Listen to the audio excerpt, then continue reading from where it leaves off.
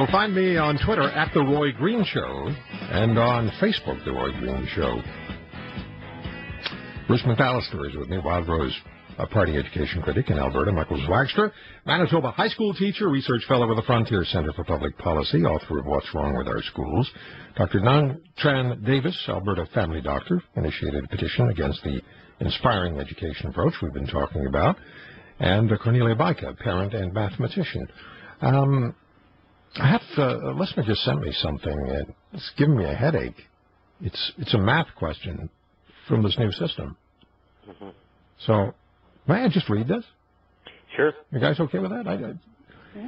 Math activity, part 1. It is important that children experience problems with more than one possible answer, so they can learn that some math problems can have several solutions. For example, if the question was, what makes 6? Some possible solutions could be 3 plus 3 makes 6, 7 minus 1 makes 6, 1 plus 1 plus 2 plus 1 plus 1 makes 6.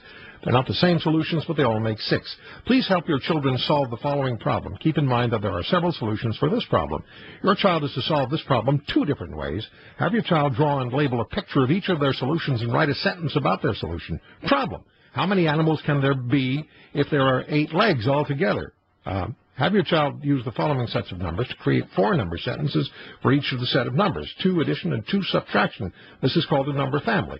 For example, using the numbers 8, 5, and 3, you can make the following number sentences. 5 plus 3 is 8, and 3 plus 5 is 8. If you're 8 years old, that's going to drive you crazy. Please make it stop. Roy, really? Seriously?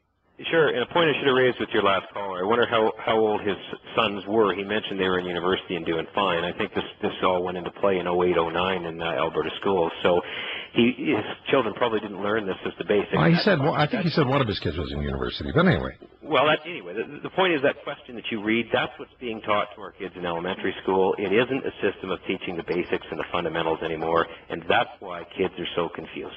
If I can say something here? Please. This problem is okay, but not for elementary. So problem solving should be introduced slowly. And first you master the basic facts. Absolutely. Starting with grade 1.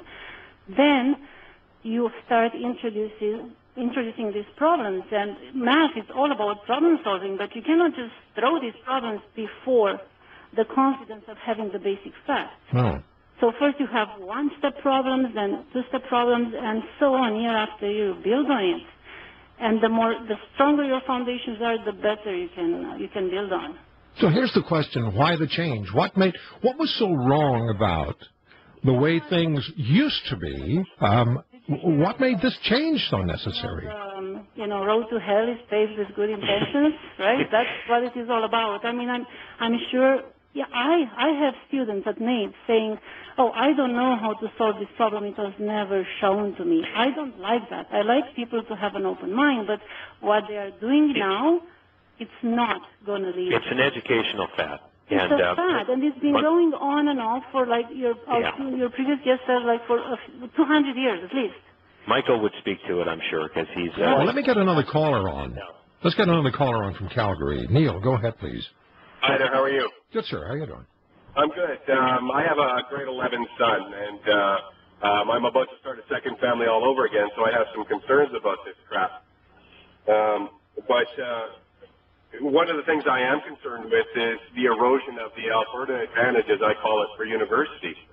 I mean, when my son recently toured UBC, he was told that they add 10% to Alberta students' grades when they're considering for admission. I would really like to preserve that. Mm-hmm. But you have doubts. Well, clearly. Roy, read that question. I'm like, are you kidding? Kids hate math already. Yeah. They're not going to. It's sucking the life out of it. Everybody. I think if there's a subject in school where you really need a teacher's leadership, it's mathematics. Oh, I agree.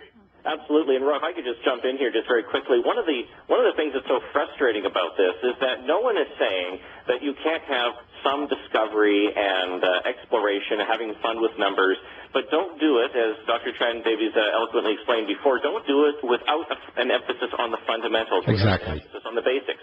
This idea of inquiry-based learning, the idea that students are going to develop their own questions and solve things themselves, That works great at a graduate level university class, which incidentally, it's with medical students that inquiry-based learning where most of the research has actually been done. And yes, at that level of learning, I would expect them to be able to do some inquiry-based learning. But at grade 1, when you don't know any of these things yet, to expect to do everything by inquiry and by discovery, it's simply not going to work. No, it's not going to work. Neil, thank you very much for the call. I appreciate it. What really concerned me as well was Dr. Tran Davies saying that her daughter enjoyed mathematics and now is afraid of it.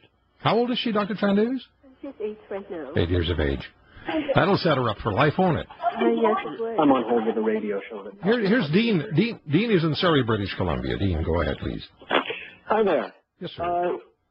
Our daughter's in grade 6, and she has very few computer skills. At our last parent-teacher meeting, we asked, well, when is she going to learn some of these things? And the answer we basically got was, well, we expect that they'll pick that up at home. So apparently computers are another thing they're just supposed to pick up at home. I guess. And I don't know, I guess the teachers are there to watch them turn the computers on. Now, this is what you were told by the educators. They'll pick it up at home. Yeah.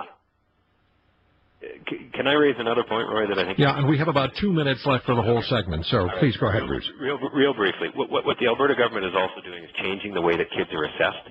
So percentage grades and letter grades are coming off report cards. They're encouraging school boards to do that and then acting as if it's the school board's idea.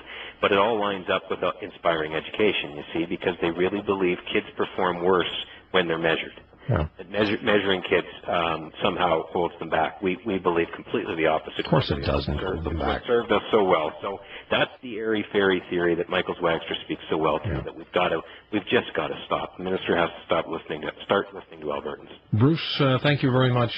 Dean, I go back to that school and tell them what you want. You're the parent. They're being paid by public dollars, tax dollars. Tell them what you expect as a parent, not to tell you that your daughter will pick it up at home. No. Yeah. There's much more to be talked about here, but we're running short on time. Dr. Tran Davies, how do parents get a hold of your petition? They can go to change.org and type in Alberta Math petition, and they can go on and sign and leave comments of their experience with the new math. So change.org, Alberta Math petition. Yes. Michael, I'm going to give you the last word, 30 seconds. Well, I just want to commend Dr. Tran Davies and Bruce and others who are raising concerns about these real problems in Alberta Math, and frankly, these are problems that are being faced in many other provinces as well. We need teachers to actually be free to teach. Teachers should be experts in the classroom. We should be emphasizing the basics, and we should be measuring actual results. And these are the things that make the school system great. Thank you so much for your time. You made me think of Professor Gil Troy, the history professor at McGill University, who was on the air with us recently, and told us about university students calling him at 3 o'clock in the morning and saying, "You can't give me a D. I attended some of your classes. I deserve at least a B." That's the mindset that develops over the years with these airy-fairy systems. Cornelia Vica, thank you. Michael Zwagster, thank you. Bruce McAllister, thank you. Dr. Tran Davies, good to talk to you, and thank you very much. Thank you, Roy. For having Thank you.